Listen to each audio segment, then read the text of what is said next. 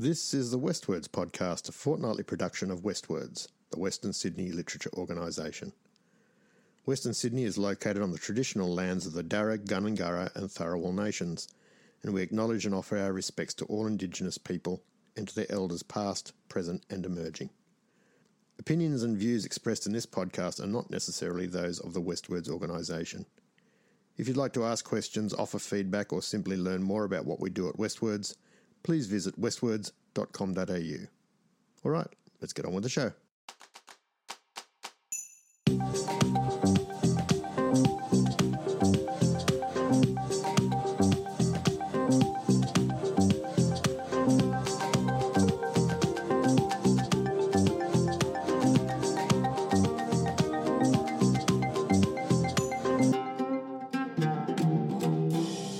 Hello and welcome to the WestWords podcast for today, the 22nd of September 2020. We've got quite a bit to get through. We've got some news.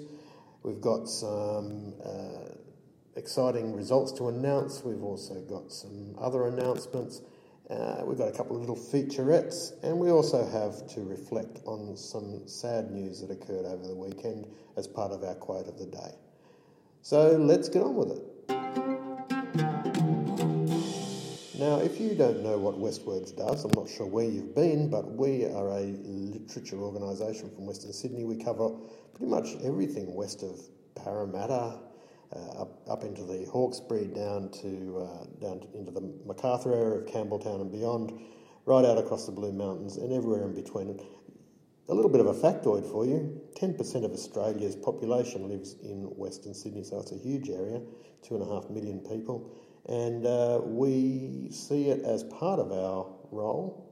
In fact, most of our role is to allow and help and encourage and provide pathways for those people to either enjoy stories from other people or tell their own stories in their own voices. That's what we're here to do. That's what we try to do. And that's what I hope we achieve.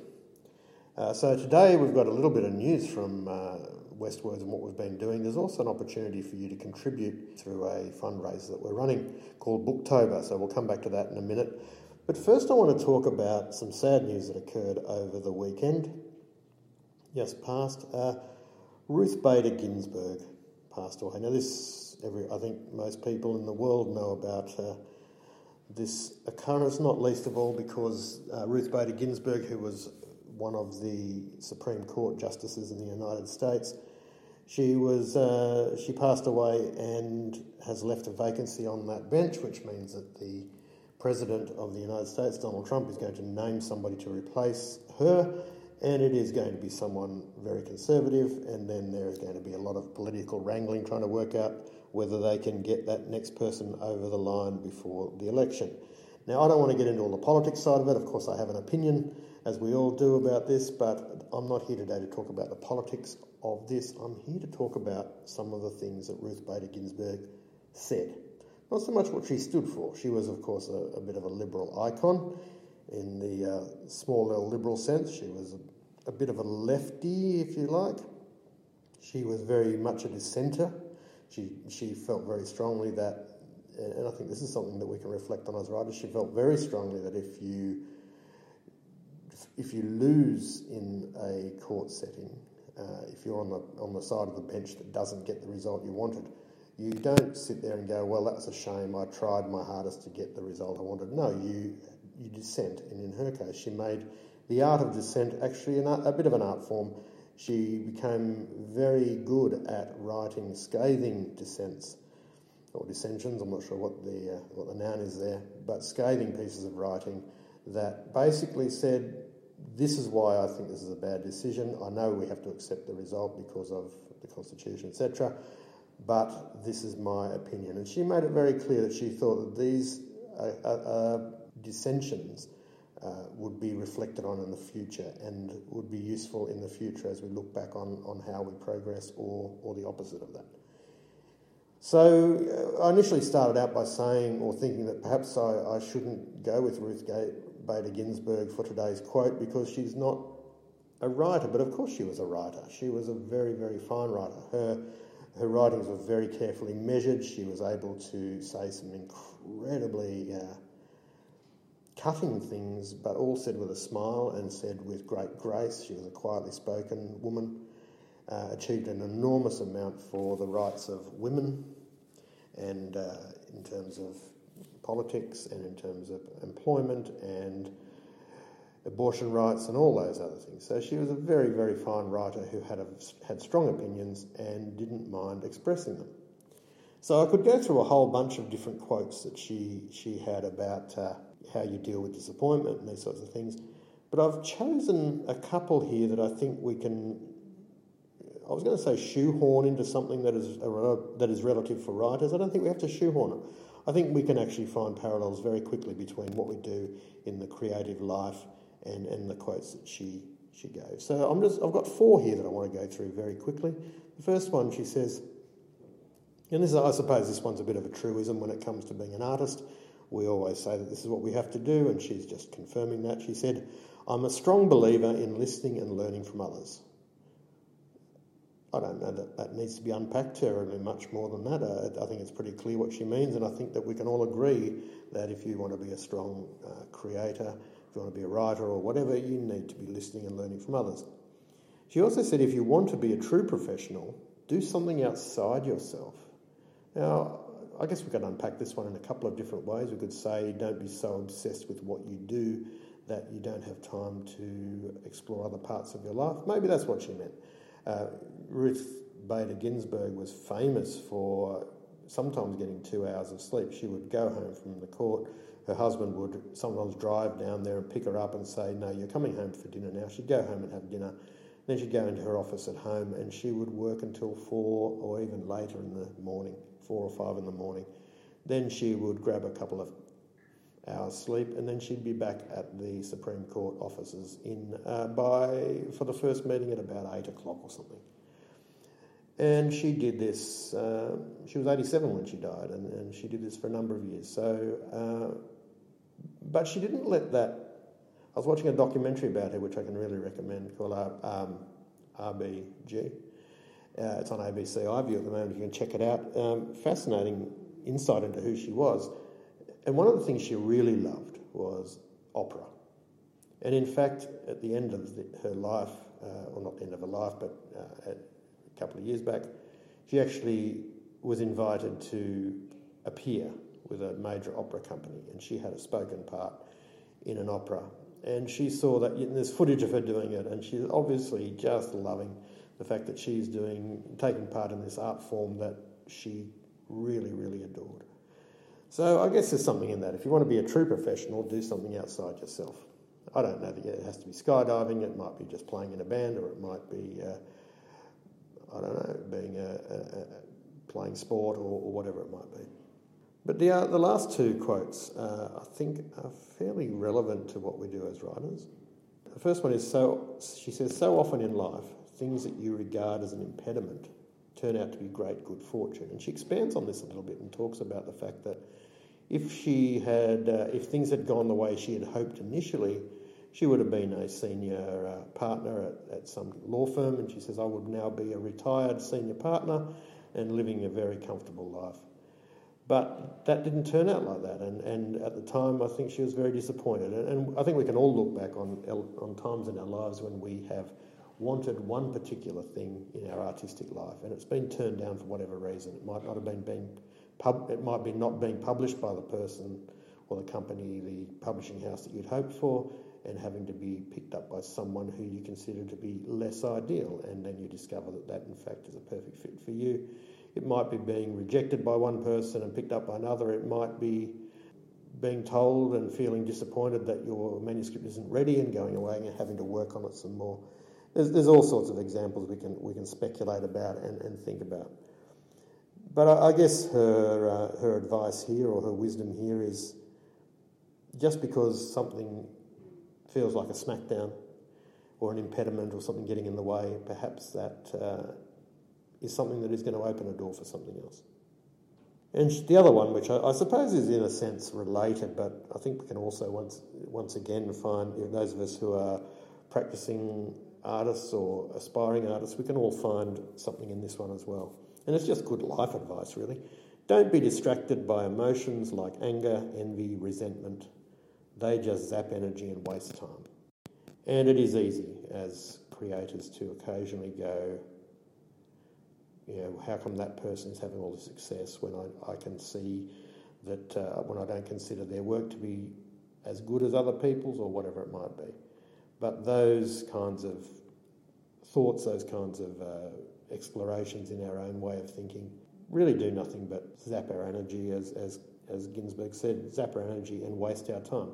So it can be easy to kind of wallow in that, but a time comes when you just have to go, it's time to get on with it, accept what it is, and perhaps, hopefully, to go back to her other quote, maybe this is actually going to help me in the long run.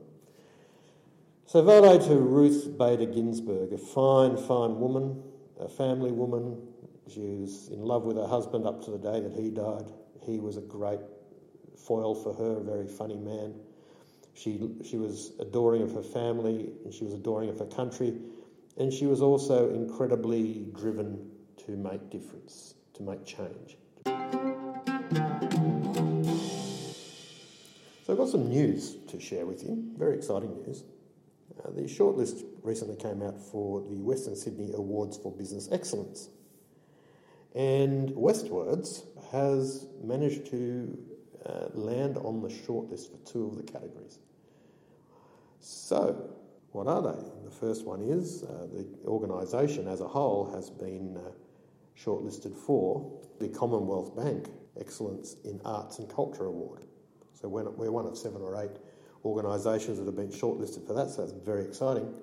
Basically what this means, is there a prize attached? I'm not even sure, I haven't looked into that, but we do know that these sorts of things make being taken seriously by the kinds of people who offer funding and who help the lights stay on. It's very useful for that. It gives us real street cred. We think it's deserved, and we hope you do as well. So we're very proud to announce that we are on the shortlist for the Commonwealth Bank Excellence in Arts and Culture Award as part of the Western Sydney Awards for Business. But the other one that we have been shortlisted for is, I think, equally exciting, and it's actually for an individual in our organisation, Michael Campbell, our Executive Director. He has been personally nominated for the AAA City Removalist Outstanding Business Leader Award. So congratulations to Michael as well. I mean, those of us who work with Michael see how hard he works. Anyone who's ever met Michael knows how passionate he is and how hard he works and how many hours he puts in. And we, as employees of WestWords, would like to thank Michael for all the hard work he does. And we think it's entirely fitting that he has been recognised in this way, and by virtue of what he does and the rest of us do, that the organisation has as well. So give us a moment to congratulate ourselves and Michael on this excellent award, or shortlisting for the award, nomination. And the announcement of the winners will be made on the 20th of November. We're hoping it's going to be an in-person event, but who knows these days. The What Matters competition is a writing competition that we were involved with in conjunction with the Whitlam Institute and Western Sydney University. We can't announce the winners yet, but we can tell you that the young people who wrote for this competition, which is a competition of writing about issues that concern young people, the winning or the shortlisted writers all went into a draw, and 3 schools were drawn out to receive an online author visit set up and supported by WestWords.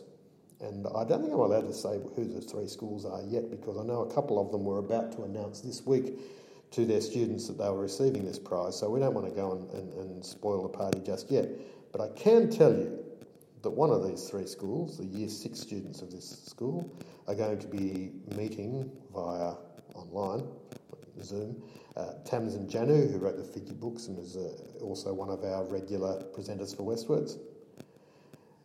A Year 5 class at a school is going to be receiving, or the entire grade is going to be meeting online, going to be meeting Tim Harris, who is a very successful and popular writer for young people. And another school, Year 8 group, is going to be meeting Buri Pryor, a very successful Indigenous writer, who was also one of the inaugural Children's Laureates for Australian Children's Laureates. So We're very excited and grateful that these three writers have agreed to be part of this. And so when the schools have announced to their particular groups that this is what's happening, we'll tell you who those schools are.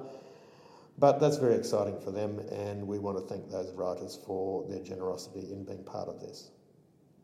Another piece of news that I'd like to, it's more a reminder really, is that the Blacktown Mayoral Writing Prize it closes on the 27th of September, so that's later this week. You might want to jump on there and enter if you live in the Blacktown area. There are various categories. The theme for this year is, now I've got to try and get this right, the whole world at home, I think it is. Words to that effect, the whole world at home. But if you go to the WestWords website and have a look on there, all the details are there. There is real prize money attached to this one. And there are various categories for different aged kids and adults, poetry and fiction.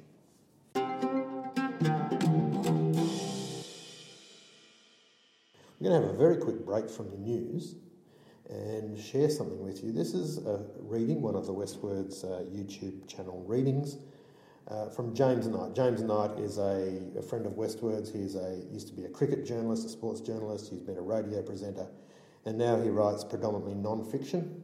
One of his most recent books is a book called Back on Track, which is a biography of Bernie Shakeshaft, who was the gentleman who set up the Backtrack Youth Works organisation.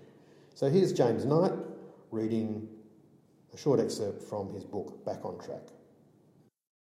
Armidale, 2018, the hometown of Backtrack. The nor'wester blows across the hills. It scuffs up dust, bends yellowing grasses, and sends a shiver through the lustreless leaves of the eucalypts. A few clouds hurry by. Earlier in the morning, some had teased the earth, but the rain that fell wasn't enough to wet a pebble. It's the middle of a long winter. It has been a much longer drought. A dark grey Holden Colorado dual cab heads out of town. Its driver wears a black puffer jacket, a blue woolen jumper, blue shirt, blue thermal vest, and dusty, grease-stained blue jeans. His eyes are also blue. So is his language. "I'll sort it out later," he says to someone over the phone's loudspeaker. His delivery is direct but not brusque. He holds a steaming cup of coffee that has failed to wash away the nicotine gravel in his voice. Even when sitting, he appears lanky, skinny legs, long arms, bony fingers. His skin is scarred and blotchy, and his reddened face is framed by wrinkles across his forehead and a grey speckled gingery beard on his chin. He drives further out of town, occasionally easing his work boot off the accelerator to look at a shed, a business, a paddock, a fence. He knows them all. Finally, he heads over a crest on the bitumen and finds what he has been looking for. A small mob of pregnant Angus cows as black as the morning are dawdling along the side of the road. Behind them, a teenage boy sits on an idling motorbike. When the boy notices the Colorado pull over, he stop-starts on the throttle until he reaches the vehicle. The driver winds down a window. "Good to see you got the warning signs out. Well done." The boy nods. His eyebrows are stitched together by the squeeze of a balaclava and tight helmet. Pimples and freckles dot his face. A drop of snot hangs off the tip of his nose. A short exchange follows. "Where you poking them to?" "That gully over there." "Much traffic?" "Nah." "You keeping an eye out in case one of them starts dropping a calf?" "Yeah." The boy's answers can barely be heard above the wind.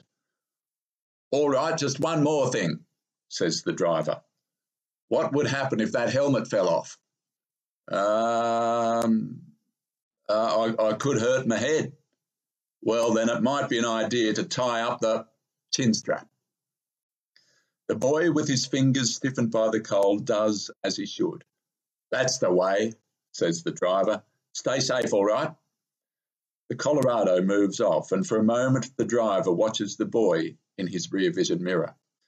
Then he does what life has taught him to do. He looks ahead, as Bernie Shakeshaft always has. So that was James Knight reading from his book Back on Track. If you want to have a think back to when you were at school, and they used to have the readathons where they would hand out the sheet of paper with all the lines on it, and you'd have to nominate which books you're going to read, and then you would go home and you would start pestering your parents or your auntie or uncle or your grandparents or your friends for a certain amount per book. How much will you give me per book that I read? And they would say, oh, I'll give you 5 cents, 20 cents, whatever it might have been.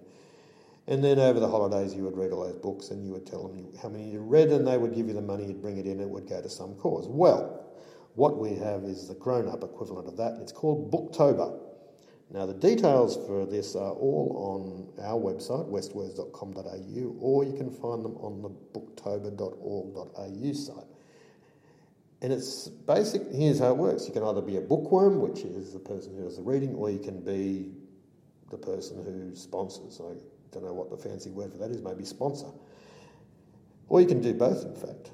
And the idea is that you nominate a number of books that you're going to read, and then you get reading. And it's we have a number. If you go to the Booktober site, there are a number of suggested reading lists based on various different categories.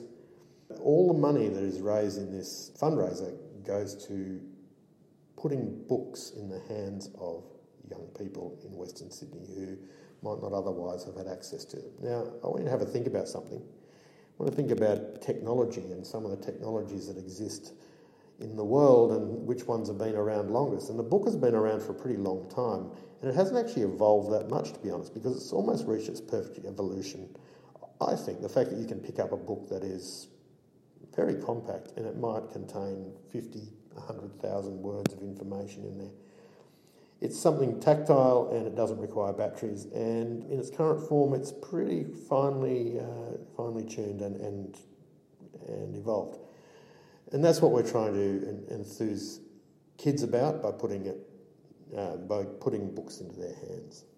Kids who might not otherwise have had a lot of access to books that they can own and enjoy.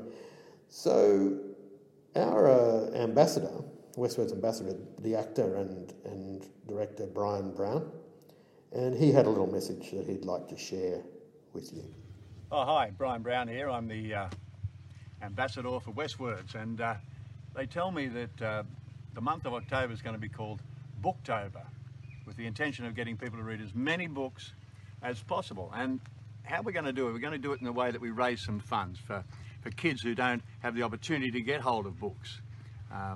Give them the opportunity to read and get carried away in their fantasies and the fun of reading books.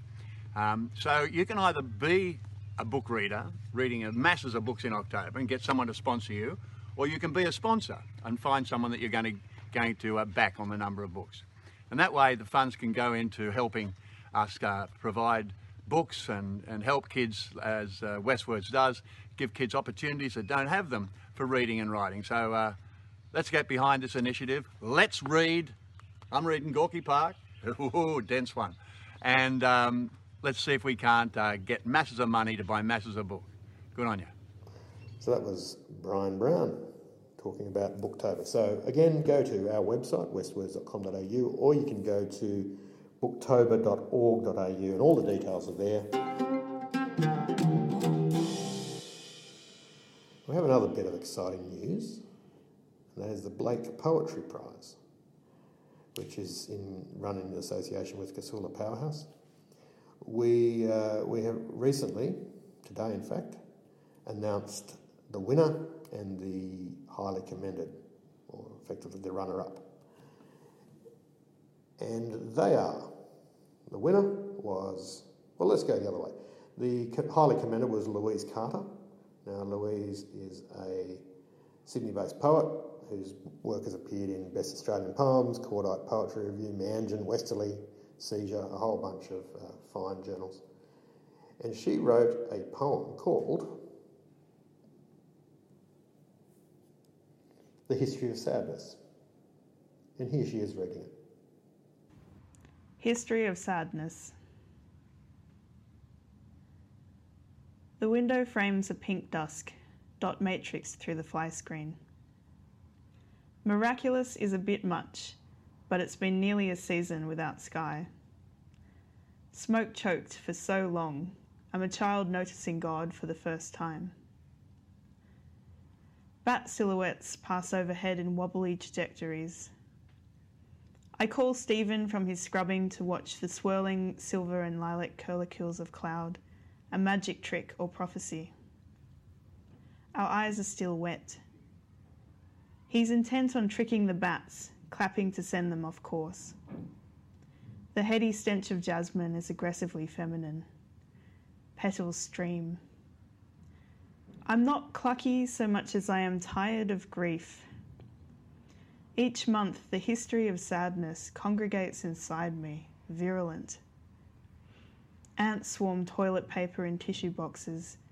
I reach for a Kleenex and smear myself with peppery energy. Jesus.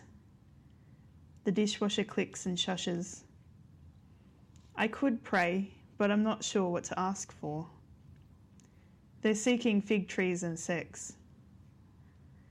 In a cafe, I asked a magic 8-ball if everything would be okay, and it replied, yes.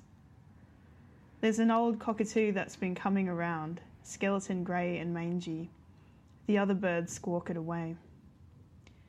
Maybe it was a cruel person in another life. This is how I justify my actions when I spray mosquitoes and wasps. But don't bad people start as children who've been traumatised? I wanted to end the cycle. Grief is an addict, pleading. You'll do anything. I wasn't arguing with Stephen. I saw his side and agreed with it. There's an inner misalignment, like a car tyre that veers away from the highway. Hot nights dreaming of still alive cats in ballet exams. Sweat, the body crying. Struggling up staircases on torpid days. Unconquerable laundry hampers. Then change. Cool air, relief, rain. While sorting underpants, I get a response of sorts. Pay attention to whatever isn't pain. The room expands with subdued brightness. That was Louise Carter reading her poem, History of Sadness. And the winner was Judith Nangala Crispin, a poet and visual artist of Mapangarang descent, and she's currently the poetry editor of the Canberra Times. And she's also the author of 2 additional published collections of poems, The Myrrh Bearers and The Lumen Seed. And she wrote her poem, it's effectively a block poem. If you look at it on the page, it's in the form of one big block. And it's called On Finding Charlotte in the Anthropological Record. We meet on the surface of a photograph, as a fish and bird might meet in a lake, at a point of sky and the water's plain. Charlotte, in a book called The Aborigines of Northern Victoria, sits jade black on earth, wind disarranging her hair. Trees obscured by folds of campfire ash, her nudity is covered by a blanket. I don't know if her breasts are hanging, if her thighs bear designs or marks. A needlework of scars crosses her chest, repeated dots like patterns on a goanna's back, like rain spat by goannas into dirt. Soon constellations will appear over branches on this night of 90 years ago, this never again night, and she asks me, where did you go, girl, with your made-up history, your ever whiter babies? This is what remains, a record of relatedness, scars to hold the memory of someone precious after they've died.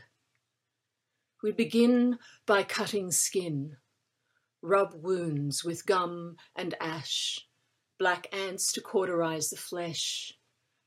I remember them telling me, don't worry, this blackness fades with each generation. Charlotte is a map of a country stained by massacres, Skull Creek, Poison Well, Black Gin's Leap. A geography of skin and land, maps for the returning, for those who speak only a murderer's tongue, whose songlines are erased, who consulted departments of births, deaths and marriages, who stood beside rented Toyotas, clutching photographs in 100 remote communities, asking strangers, "Do you know my family? Can you tell me who I am?"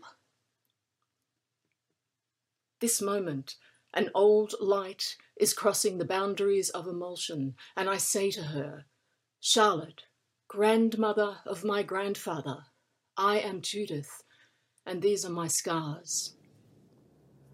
So that was Judith Nangala Crispin, the winner of the 2020 Blake Poetry Prize. So of that poem, the judges said, Charlotte, a prose poem about identity, stood out with its form, imagery, importance and its truth. It is a poem about a meeting across boundaries of space and time, weighted with the erasure of identity and songlines of a legacy of broken families, racism and discovery.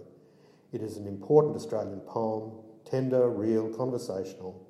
She's telling us a story and we enter every word, every vivid image, a poem that all Australians should take time to read. So congratulations to Judith. I'm actually planning to interview both of these women on our YouTube interview playlist.